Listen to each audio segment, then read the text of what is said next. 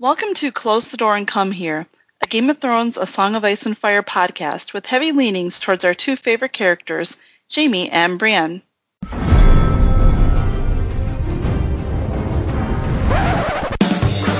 was a bear there, all black and brown and covered in hair. From there to here, from here to there, the bear, the maiden fair. Hey everyone, I'm Guile. I tweet at Door Podcast or at Crispy Wee, Go Brewers, on Twitter. And tonight I'm joined by Clotho. Hi, I'm Clotho, and you can find me at Clotho Spindle on Twitter. And Kama. Hi, I'm Kama, and you can find me at the-real-Kama Splice on Tumblr. And tonight we have a couple of our occasional gents. We have Devin.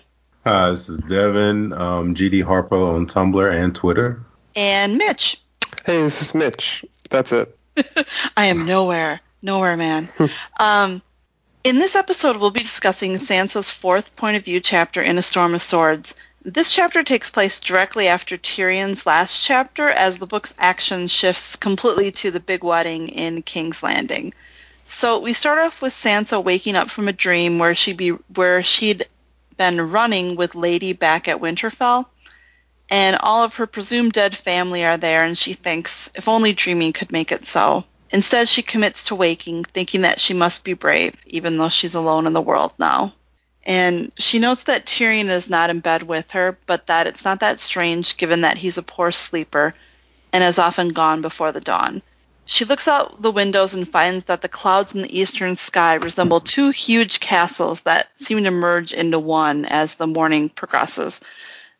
Question for everyone, is this the twins? I was trying to think of what this could be symbolizing. Was it the twins? Was it the Baratheon? Was it Tommen and Joffrey? Any ideas what that could symbolize? It sounded like it meant something. I was thinking about that too, and I didn't come up with any, specifics, but it definitely went on enough that it was seemed to be pointing to something. Yeah, like my literary analysis was really failing me. Sorry. So I got nothing. Sansa's maids arrive, and we see that Tyrion's solution to the Shae problem was to replace Sansa's former maids with Shae and Brella. And so basically, instead of Cersei spying on Sansa, essentially Tyrion is spying on Sansa. And the maids don't quite have Sansa's imagination regarding the clouds. Brella thinks one is falling over. And Shae, Sansa thinks, is a bit insolent. They definitely don't have the motherly relationship we saw on the show. It seems like Shae is kind of like not super excited about being Sansa's maid. Yeah, very different. She is like, this was not in the job description. Well, I can't say that I blame her. I mean, she went from having her own house, her own servants, fancy clothes, a bunch of jewels. All she had to do was bang Tyrion periodically. Even though right, and now she still right has there, to bang Tyrion, right there, she has a full, she was underpaid, and now she's got two jobs. Yeah, and she's working for his wife. Yeah, I mean it's like a solid case of like underemployment, basically. Like poor Shae. So we find out that Sansa's getting ready for Joffrey's wedding breakfast, and honestly, this is why I was excited about this chapter, because I love breakfast. And Sansa's going to be with Sansa and Tyrion will be hanging out with the Tyrell men and the Lannister party, while Marjorie gets ready with the Tyrell women. And Sansa's pretty bitter about this. She thinks that they've made her a Lannister. And, I get that, but I'm also sort of thinking like, obviously, Marjorie and the ladies would have a super fun brunch, and she's at some bullshit event with Joffrey. And, can't really blame her for being upset about that. So after she's dressed, Tyrion arrives, and he's basically already pre-functioning. He's already drinking. They're both clearly nervous about the breakfast and coping with it in their own ways. Sansa's being brave, and Tyrion's being drunk, basically. Because that's going to help. Yeah. So Tyrion has Pod with him, and I feel like this is kind of one of the first times that we got a real description of Pod, and we get Sansa's thoughts on him, which I thought, that could prove important later in Winds. And also I love Pod, book Pod. So I wanted to read a short passage about Pod. It's totally irrelevant to the chapter, maybe. So, when the imp returned a short time later, he was presentable enough and even a little taller. Podrick Payne had changed as well, and looked almost a proper squire for once, although a rather large red pimple in the fold beside his nose spoiled the effect of his splendid purple, white, and gold raiment. He is such a timid boy. Sansa had been wary of Tyrion's squire at first. He was a Payne, cousin to Sir Ilan Payne, who had taken her father's head off. However, she'd soon come to realize that Pod was as frightened of her as she was of his cousin. Whenever she spoke to him, he turned the most alarming shade of red, and I just feel like, oh, Pod. I fucking He's love so Pod. sweet. Okay, who else is shipping them? Yeah, it's great for shippers. I feel like she's like too old for him almost, even though I think they're It's so sweet. yeah. It like hurts my heart a little bit. I mean, these are two people who are genuinely, I think, kind people caught in this horrible world, and I don't know. I love them. One thing I noticed is that Tyrion's kind of a dick to Pod. You know, he's making fun of Pod for not being able to look at Sansa when he talks to her, and it just struck me as, can you imagine how horrible Tyrion would be if Pod were confident with Sansa? Oh gosh. Oh yeah. Ugh. Like, he'd probably have him killed. Like that, you know, he's that insecure. So Sansa really doesn't want to go to this breakfast, and she thinks about claiming she's sick or that she has her period, but instead she tells herself that she, quote, must be brave, like Robb, and she takes her husband's arms. Or arm, not his arms. True story. This made me think that we get quite a bit of Sansa thinking about Robb in her chapters, and there seems to be this evidence from Sansa's side that they're pretty close, but we really don't get much from the other side. You know, Cat never really thinks about them having a particularly close relationship. And, you know, does anyone have any thoughts about the Sansa-Robb relationship? You know, do we think they were close? You know, what do we think that was like? Because it seems like they have a pretty similar character to me. But And they're close in age, right? They were the closest, or one of the. I guess she's the next I sibling think down. she and Arya might be closer in age, but It goes Robb, Sansa, Arya, Bran, Rickon. yeah. So maybe, like, you know how siblings sort of can pair off. I only had one other sibling, so I'm not sure, but they sort of maybe group off, and maybe she went towards, you know, Robb, and Arya with Jon, and She and Robb both seem kind of traditional in a way that Arya, you know, Arya's real and Bran, for that matter, really aren't. So it sort of seems like they just maybe have more values, more things in common. Well, they probably would have. I mean, because there's what, a 3 or 4 year difference between Sansa and Arya. yeah. But Jon was also around at that time. I always got the sense that Sansa was never really close to any of her siblings. That's what I always felt like. That could be. I felt like maybe she was close to Rickon because she'd be like having to probably do some of the child rearing for Rickon. Well, it could be too. I mean, like Robb he'd always would have been like being reared to be. I mean, she would have known quite early on that he was going to be the heir and all of that. So maybe, like, you know, he was held up as somebody and reared as somebody to be like have an admirable character. So maybe, you know, she sort of modeled herself on him a little bit. Well, I would think they would kind of get a lot of the same non-military education, just in being that Sansa would have been raised to assume that she was going to be, leading a household be a as lady, well. so yeah. Yeah. And maybe George is just filling in. Well, it could be. I mean, the other thing is like with 5 kids, I kind of wonder how much, you know, like busy household to run, a lot of things going on. You're the big late. I mean, maybe Kat didn't really. It's kind of interesting. She doesn't comment on it, but maybe it was there and it's just something that wasn't. And maybe it's sibling order, but also it's interesting that he chose them to sort of look. The Robb and Sansa take after the Tully side more. It sounds like, as far as hair color. And the other ones that are darker, sort of more like the black sheep of the family. Like, I don't know if he's just being really obvious about his, you know, I feel like he separating he thinks a lot about hair color. So I feel like he is that weird does about mean that. something.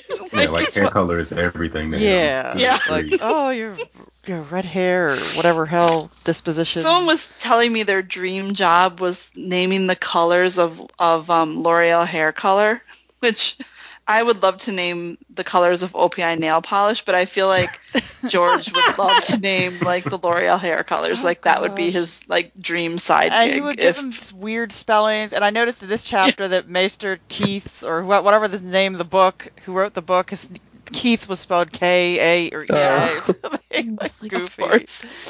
Oh. So anyway, we move on to the breakfast, and I was really hungry when I wrote my notes, and I don't really get to have. I'm doing intermittent fasting, and so I don't really get to have breakfast anymore. So it sounded really good to me. So they've got honey cakes with blackberries and bacon and fried fish and pears, and this like really good sounding Dornish dish with eggs, peppers, onions, and cheese. And the only things missing were coffee and some kind of cheesy hash browns. And I was kind of like, awesome.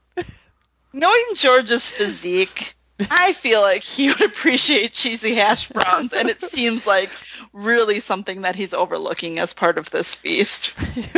Yeah, it's missing that kind of Yeah, they wouldn't element. all about potatoes. Where's the carbs, George? Where are the carbs? I guess there's the honey cakes, but still, like, needs more carbs. I do have to say, for the first time in a long time, I was in agreement with Tyrion that maybe, just maybe if you're going to some dinner with like 77 courses, you might have a light breakfast. but still, they eat it all. I mean, I'm like, what are you thinking? I mean, it is kind of surprising. So they also have milk, mead, and this light golden wine, and it kind of strikes me as really surprising that they don't have Bloody Marys. Like, I would feel like that fit right in. I can tell, I can tell who's not from Wisconsin here. Like, there would totally be a Bloody Mary bar at this breakfast normally. Like, come on. It's something, yeah. Or no mimosas or anything. Oh, gosh, yeah, like totally mimosas. So Tyrion's drinking the wine, and Sansa has a little bit of the food, but you can kind of tell she's just really nervous about Joffrey, and she can't even eat. So then we come to the part of the chapter that I'm really looking for a little bit of guidance on, because this was really, like, confusing the hell out of me. So Cersei gives Joff the wife's cloak, and I'm really confused by this, because Cersei says she wore it when she married Robert, and that Joanna wore it when she wed Tywin. So wouldn't Cersei have started in Joanna's cloak, and then she would have worn Baratheon colors? Yes, it should be. Yeah. Right, Yeah. so shouldn't the cloak that Marjorie gets be, golden black? One? Yeah, it and should, and I think it's... Lannister's even trying anymore. So she's just doing they're that, not. to make them the big wigs instead of to erase the Baratheons. The funny thing is all of those kids, I mean, as shitty a parent as Robert was, all of those kids identify as Baratheons. To them, he was their father. Right. And it's Cersei who's constantly trying... Well, even Joffrey. I mean, he wanted his father's attention and admiration. And, I mean, if he wanted anything that was human, I mean, it was probably that. And he never got that. Right. So, yeah, this just seemed, like, really confusing to me. And it seems like it should have raised more eyebrows, I feel like. But well, maybe it's like our society now where all of that seems normal. Who knows? So Sorry, then, I had to get my dig in. we get to the gifts, and apparently this is a tradition from the Reach, and it seems kind of a nice one. So the morning before the wedding, the individuals get individual gifts, while the morning after they get couples gifts. And so think about how, like, in theory, Marjorie gets to register twice for every wedding. So, Yeah. He's got the Westerosi equivalent of, like, 6 toasters at this point. So, she's doing well. And so is Joffrey. He's getting, the usual gifts: bows, boots, saddles, jewelry, ships named after him. Sansa thinks that Joff is being quite gracious, but thinks that his behavior has been getting worse and worse. And, we see how wasted he is at the Purple Wedding. And, I was wondering, is this kind of evidence that Joff is starting to show the same kind of issues with alcohol that Tyrion and Cersei and, Robert do, for that matter? No. And my note, I have to share my notes because sometimes, I'm sure you guys know, you get a little loopy when you write your notes. And I have, does he like beer? Does he have beer? Does he write it down on his calendar? God. Oh, God. Yeah, I really like beer. God. It did make me think, as he's coming of age and, like, this is getting more socially acceptable for him to drink, it does seem like, from Sansa's perspective, he is actually becoming even worse. Well, like the guy who loves the beer, who we're not naming, Joffrey is not checked in any way. So there's nobody anymore that he can, maybe Tywin, maybe Cersei.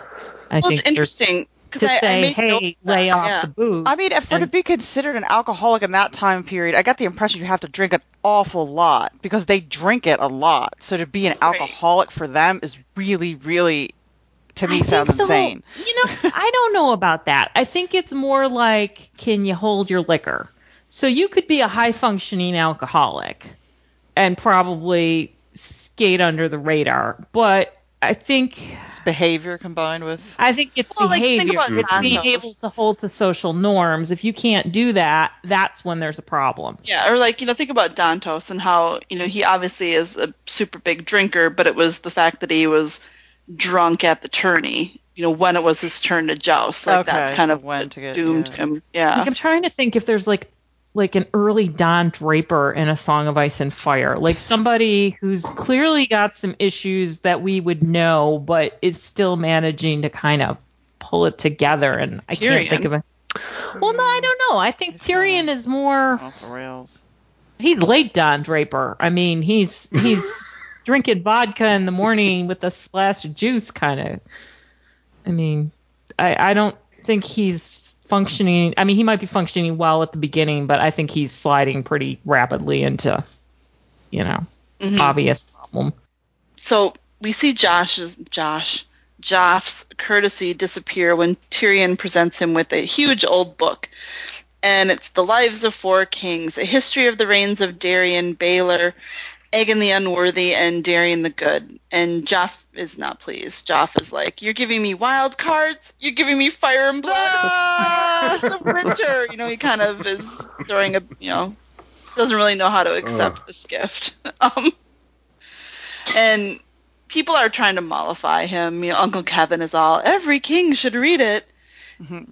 And, to your earlier point, Tywin's really invisible in this scene until, closer, until he gives his gift. And, it's like Tywin's too busy being pissed at Tyrion to effectively manage Joffrey. Yeah. And, it just seems like another, for all the admiration Tywin gets for, doing things or getting things done, he's absolutely not getting the job of... no question. I think what I'm saying is I think in terms of somebody who could check Joffrey, in theory, because they're certainly not doing it, you're looking... I don't think Cersei has that power anymore. No. I think the only one left might be Tywin, who certainly doesn't really do much. Do you think he feels like it doesn't ultimately... Do you think he's underestimating the damage it can do, that he's figured it's internal, it's not really going to... it's just Tyrion, oh well. I mean, I think maybe that's his... I just think he thinks that like he can handle it when it gets really bad. Like, he just doesn't think this is that bad. Yeah. He's General Kelly. He just hasn't realized who he's working for yet. Well, and I think, too, it's like, as long as Joffrey's, ire is focused on Tyrion, he... can't do other... He doesn't really care. Mm-hmm. Well, and I think it's like, Tywin is always... I mean, he was the hand with Aerys. Yeah. He's used to doing the functioning part of governance. And Joffrey is so not into that. Joffrey doesn't give a shit. I mean, God, if you could put up with Aerys, then, you've got to be able to put up with Joffrey. But, I think if Joffrey were in there trying to get into the day-to-day stuff, that might be different. But Tywin is effectively still ruling. Tywin... It's only when Joffrey goes psycho that there's a problem. And Joffrey generally... If he's going psycho on the right people, why would Tywin care? And by the way, I don't find Tywin admirable. I'm just saying, I'm just where he's coming from. In this case, in particular, it seems like Tywin really wants to lay off so that his gift will look really good at the end. Oh, he's kind of letting the build up. I don't know. The crap happen. No, I mean sort of. Yeah. He definitely makes a point of waiting for everyone else to go, right? Yeah, he definitely wants to act like he's saving the best for last. Well, he is. He's wanted that Valyrian sword for his family, remember, for quite a while. Yeah. Yeah, that's a good point. He's tried to buy it off other houses to no effect. He's finally got it. He's arrived.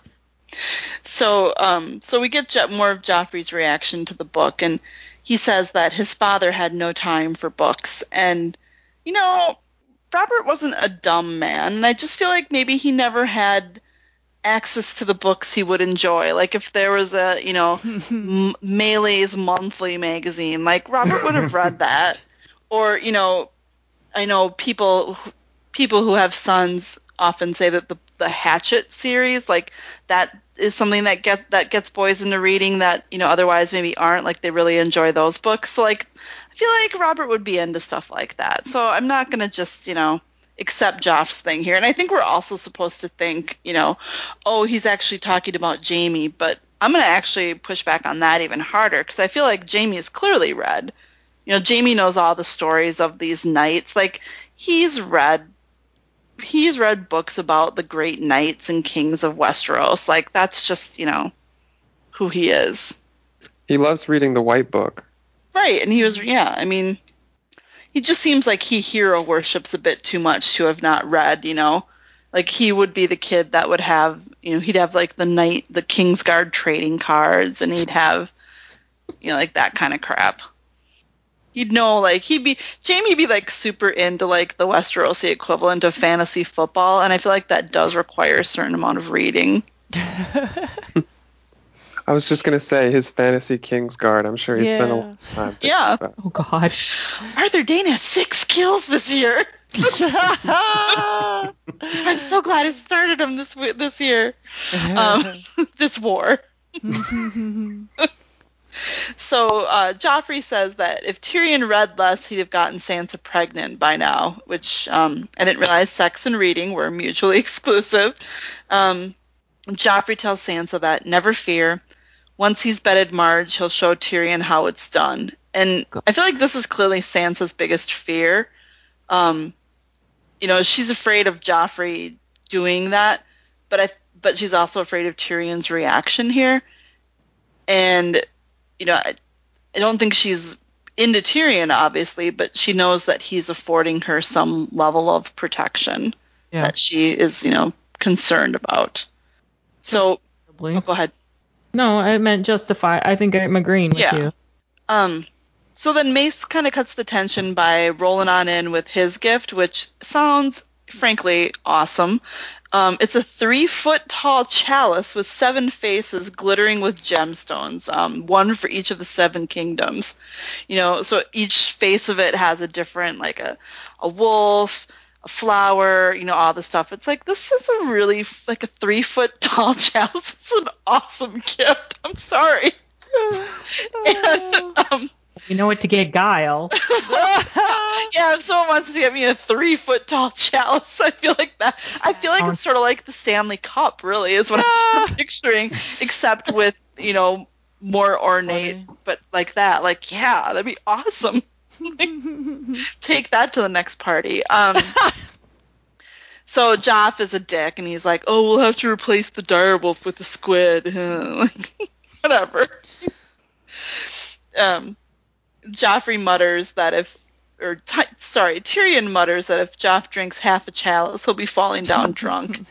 And, Sansa thinks, good, maybe he'll break his neck, which, I'm sorry, so much a foot and a half of, but let's be fair, a foot and a half of wine?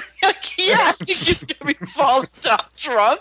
Jesus, Tyrion, how much does you Tyrion drink? might not be, but most normal people who don't have that level of alcohol tolerance would be, yes. Tyrion obviously is a dwarf, George R. R. Martin, you introduced a 3-foot tall chalice into the story, and at no point do you have Tyrion like in the chalice drinking out of Oh it. my Like, gosh. You're going to hell, Guile. How tall is Tyrion? what happened? Oh, Oh, I forget I how don't tall know. they said he was. He said it I was always almost as big as him. So. 4 feet, kind of ish. God. Yeah, the But yeah, like, foreshadowing in this chapter how is is this not ridiculous. happening? I mean, I'm 5'6", and that sounds. I mean, who the hell would do? I mean, Right? It's sort of like how, like, when he described how tall the wall is, and then when like people were like pointing out to him how ridiculously tall it was, it's like he has no idea of measurement sizes, which is love. I mean, Clotho, I've met you, and you're pretty tall, but that's still a lot. I mean, that's a. I mean, that's a big. I'm not wrong here. I mean, that sounds insane. Yeah, that's a lot. And I mean, I don't think height has any. Yeah, I mean, I don't think it has anything to do. I'm a lightweight. I think it's how much you're used to drinking. As far as if you Right. talk about what they're No, it's- consuming, like I'm such a lightweight. I take like a couple sips and I feel like I'm really buzzed. Yeah, I don't drink much. Like, how many bottles of wine would fit in that thing? Like, it's got to Oh, be a so sizable many. number. Right. I And mean, it's like, chalices have stems, right? So maybe it's Yeah. only like a foot of. oh, okay. I mean- Well, Only a there we go. foot. I mean, that's the thing too. I mean, it But does still. like for his height though. Maybe That it's would very narrow. Yeah, that would affect his. I mean, as much as they go on about how much Tyrion drinks, it's got to be your blood alcohol level that would impact you if you. I'm assuming if you're that short. I mean, Oh, sure. God, he He must. only has so much blood. Yeah, so I mean, how does no one not die of alcohol poisoning in these books? Like, what the hell? Just you wait. So anyway, after that, Tywin's ready to present his gift, and it's a long sword with red and black ripples. And Josh is like almost like he's like all squirrely. He's so excited about it. He tries to crowdsource a name, and someone yells "Widow's Wail," and that's what he chooses. And he starts playing around with it, and he nearly hurts Balon Swan. And Adam Marbrand warns Joffrey about the sharpness of Valyrian steel, and Joff is all, I remember. And that Such a that kind of pings Tyrion a bit. And Sansa notices that at that point he's kind of lost in thought and doesn't pay any attention to her through the rest of breakfast. So on their way out, they fall in with Oberyn and Ellaria Sand, and Sansa comments that she's not beautiful but has something about her that draws the eye, which I thought was kind of I liked that. Yeah. And Oberyn and Tyrion start to verbally spar about the merits of King Viserys versus Baelor the Blessed. And I just felt like, oh, you're forcing this Targaryen shit on me, and I do not want it anymore. Just felt like, But it was more the foreshadowing of poisoning him, and it seemed to be mirroring Yeah. Joffrey. And and to me it was just like, ugh, targs. Targ. Can we go back So- to the I remember part? Oh, sure. I think a lot of people point to that as like Joffrey implicating himself in the cat's paw at Winterfell. Oh, yeah, and Tyrion start. At the end of the chapter when Tyrion is questioning Sansa, I think that's definitely what we're getting there. But then later when Tyrion says brings up the dagger, Joffrey just seems confused.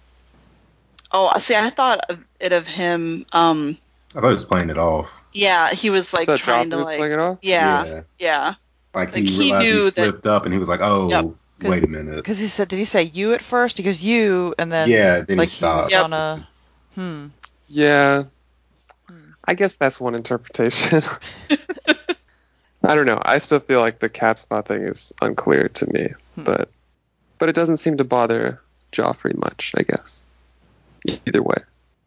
So neither Oberyn or Ellaria or Tyrion are big fans of Baelor, and Sansa's shocked because of all the myths and like he's Baelor the Blessed, and Ellaria is just like, oh, sweetie, and kind of breaks down the truth of it, and once again, I'm often amazed in Sansa's chapters that she's held on to any illusion she has about the world. Yeah. But it just seems like as soon as you discover that she's holding on to something, it will immediately be destroyed. Like, I kind of feel, where she is in the Wind sample chapter, kind of safely ensconced and seems to have some friends even, like, those friendships will probably be, they'll probably screw her over. Like, that's kind of feels like the positive thing she has in her life. And I think it's like a survival mechanism. I mean, she's got to believe in something or she's going to fall apart and the pieces aren't going to be. Yeah. I mean, even like the business of like, I really wish she had said, look, I'm having my period. I've got to stay home. And they would have let her maybe, and then she would have been spared that. This is an 8th grade gym class, comma. Well, no, but I think she's right. I mean, she could have claimed something like that, and or at least for the breakfast, she would have been spared that. Yeah. But I think it's sort of like if you've ever been under a terrific amount of stress, you kind of know that as bad as the stress is, you can keep going and keep going. It's in the calm points that you fall apart, because at that point you can. And I kind of think, like, instinctively, she's in pure survival mode. And you know what? If she's going to believe in the myth she's been told because she needs to believe there was some kind of human decency once, I can't fault her for that. I think it's just probably just one more, it's like her remembering incorrectly, which she does quite a lot. I think it's just how she survives. Yeah. Or it's like another example of, her getting kind of lessons in statecraft as well. Yeah, well, I think at some point, I think this is like, at some point, she, and she is getting that respite in, as you say, in the later books and what we've seen in Winds.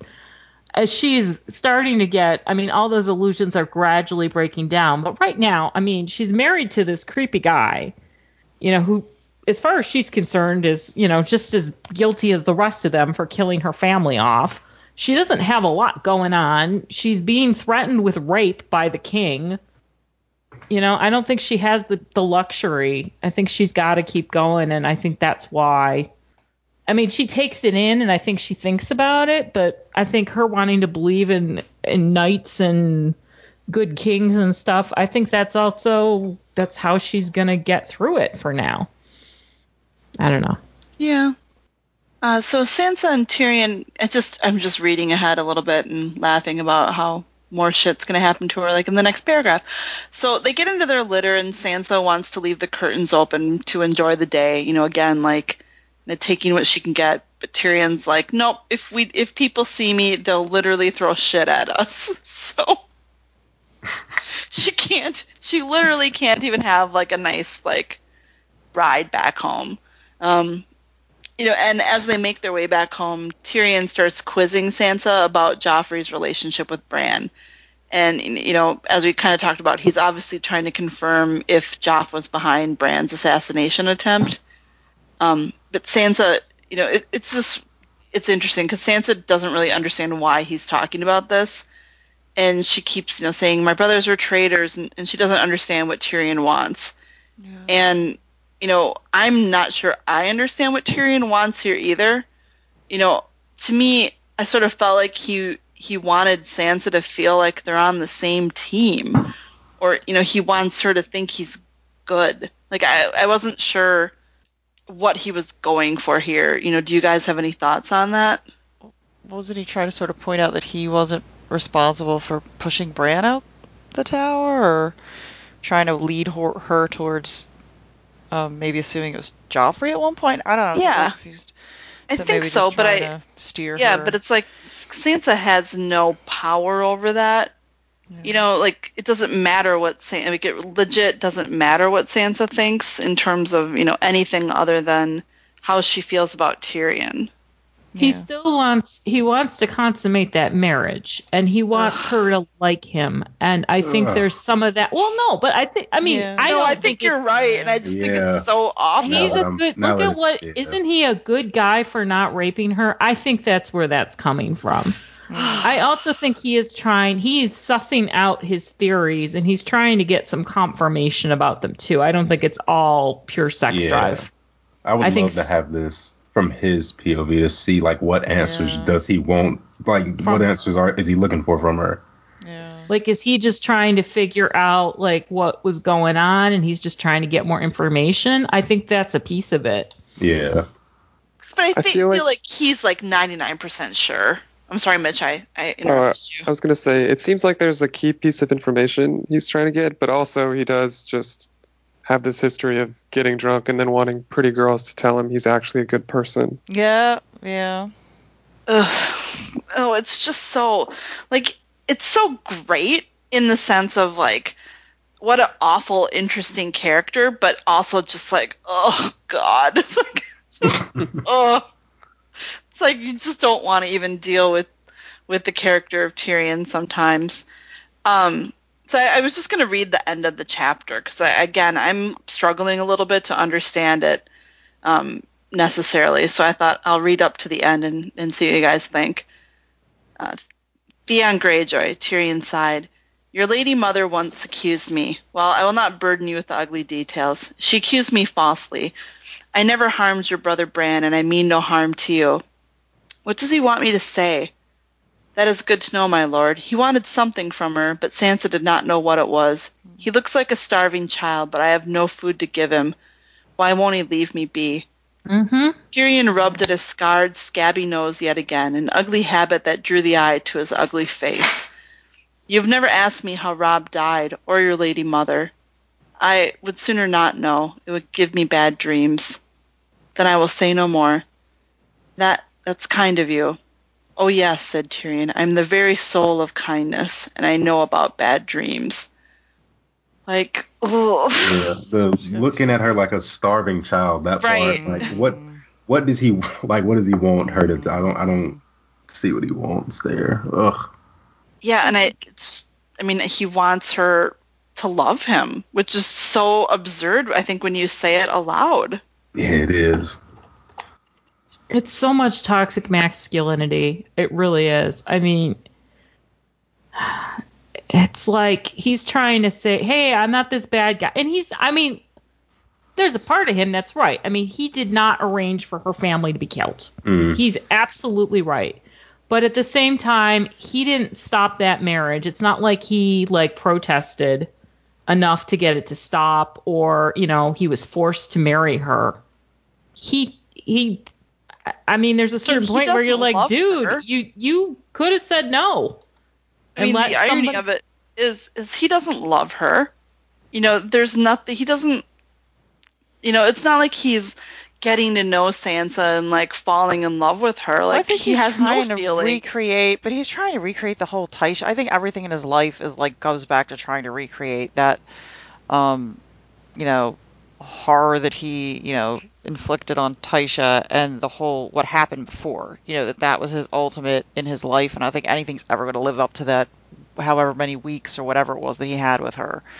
So I think he wants that kind of relationship.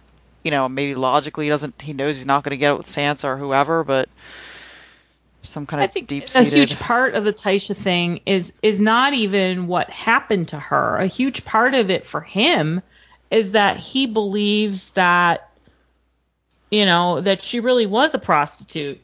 That he believes. I guess at this point he does, yeah. And but don't you think he wants that not to be true? And while I understand that as a motivation, and I am somewhat sympathetic, it's like Sansa doesn't owe him shit. Oh yeah, she does. I'm just saying what his motivation is. I think he wants what he had in that cottage, that fantasy that he had, or I guess he wants someone to love him, but he doesn't.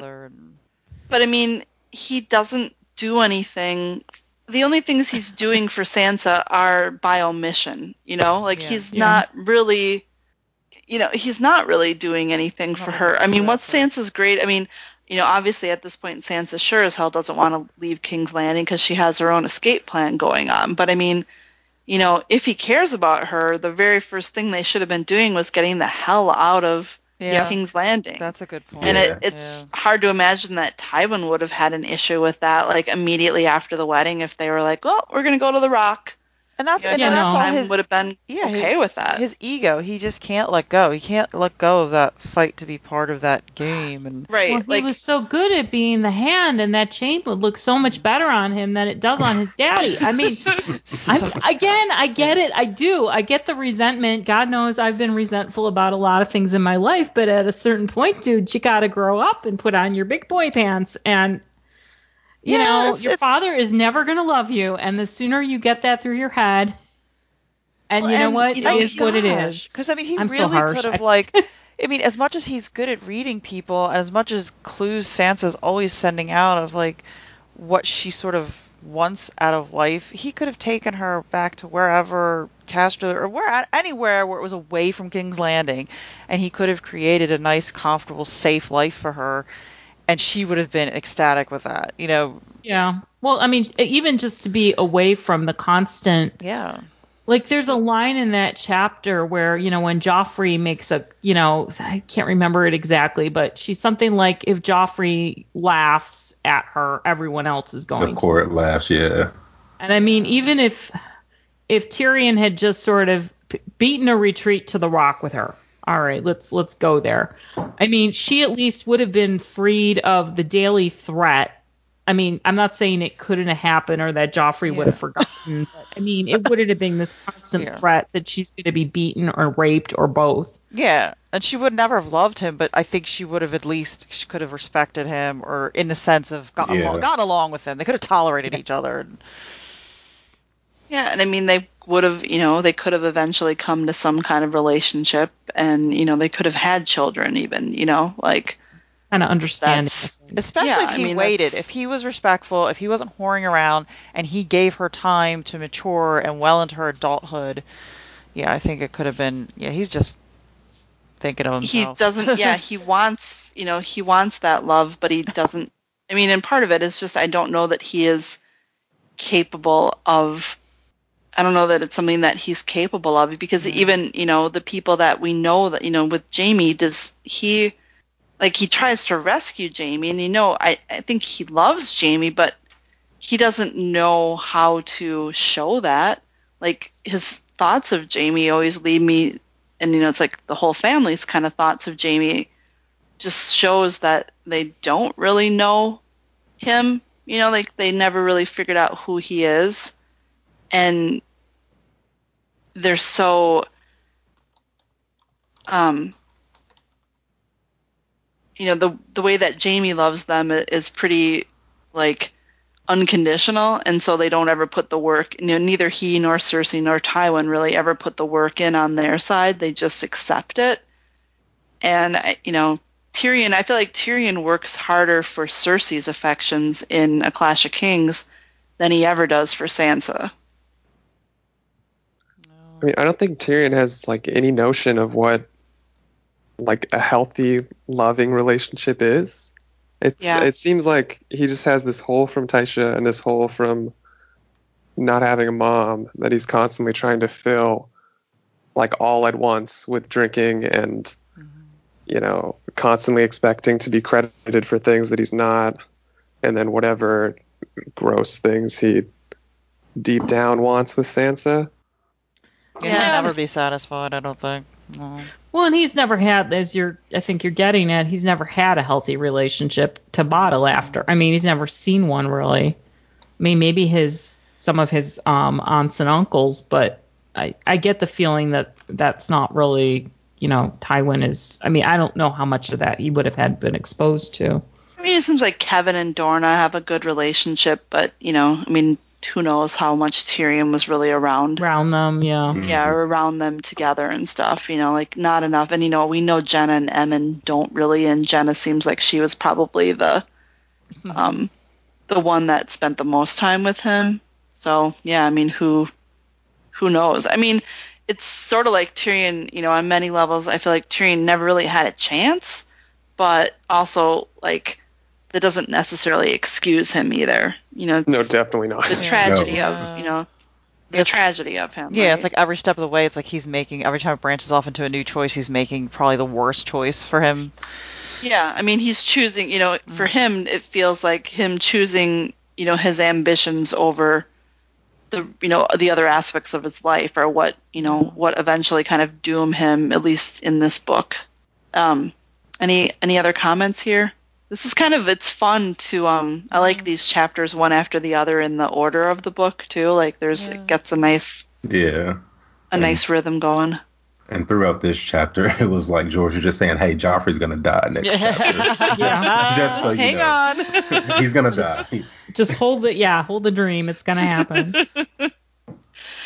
Comment. Did we have any mail this week? We did. We had a message on Tumblr from an Anon who wants to know.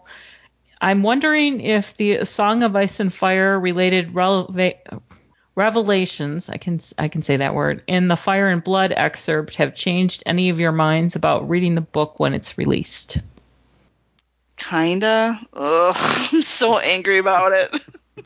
What are the revelations or anything easy to summarize? Because I hadn't. Yeah. So the excerpt is about Queen Alysanne the Good's trip up north. So she visits the Manderlings and everyone loves her, and she visits the Starks, and the Starks the head of the Starks is like a widowed older man, and he's like super crusty and hates everyone. But she quickly wins him over by being super awesome and charming.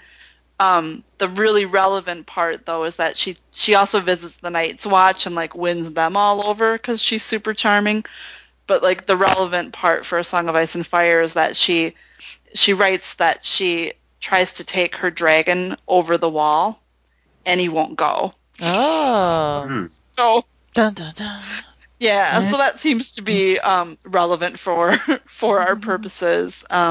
She's probably the one Targ I'd be interested in learning something more about. So there's that.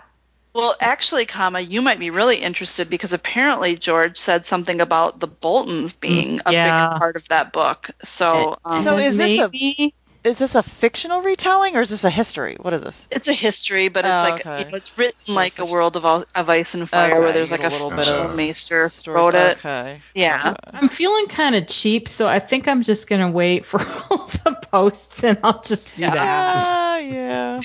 I'll wait for the Tumblr GIF sets made up. The meadows and all that stuff. Yeah. I'll wait for the fan casting of the Targs mentioned in it. I do love, one of the things I really love is I love the legends about the Wall, and I'm fascinated by her. I think she's an interesting character, but she's probably it. I don't give a shit about any of these other people and their goddamn hair colors. I don't care. But her, I might, I'd read excerpts or actually take a look at, gifts or whatever. I'm not going to go fork over money until I know what's in this book, though. And that's anyone else. If they're decent, if it's decent and kind of interesting, I could get into it. I think I wouldn't totally hate it, but I really wanted to totally hate it, but then it was like, oh, that's interesting. Fuck you. Yeah, but is it like how the book that you said would make a great cat bed, the other book, A World of Ice and Fire. Yeah, which I never have cracked over, even I open it. Is it like this, where there's the one, the family tree I was most interested in was the Starks, and there's not a lot about them. Yeah. Is it going to be like that? Because I'm not down for spending money on something where I'm going to have the one page. It feels like it's probably more, I don't know, it definitely seemed like, at least from that excerpt, you got some fairly good Stark content, but, who knows what, I guess who knows what else is in it, but yeah, it's kind of, and this could be the excerpt that's the most relevant to current events in the series too, it might just be trickery, look at, I know you guys don't want this, but look, and then the rest of it'll just literally be Targ hair colors written one after the other. Yeah, Targ bullshit. Well, you're gonna give me Targ, it's gonna be Dunkin' Egg. Right? Oh, I know. I'm so mad at him. Not, I guess. Whatever. There's so many more people in the world to be mad at.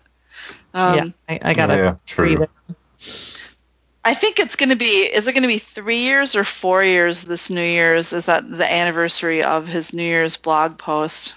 I still remember that. I remember being on chat with you guys, and you were like recapping every pain, his Painstaking maybe blog some post big over long the course thing of... on his DOS machine, and it like crashed. So he was painstakingly, and you guys were sitting there convinced that every post he was gonna have some, and then finally it was football, it was this, it was cooking, and then finally, there's not gonna be wins, and it was like, oh God.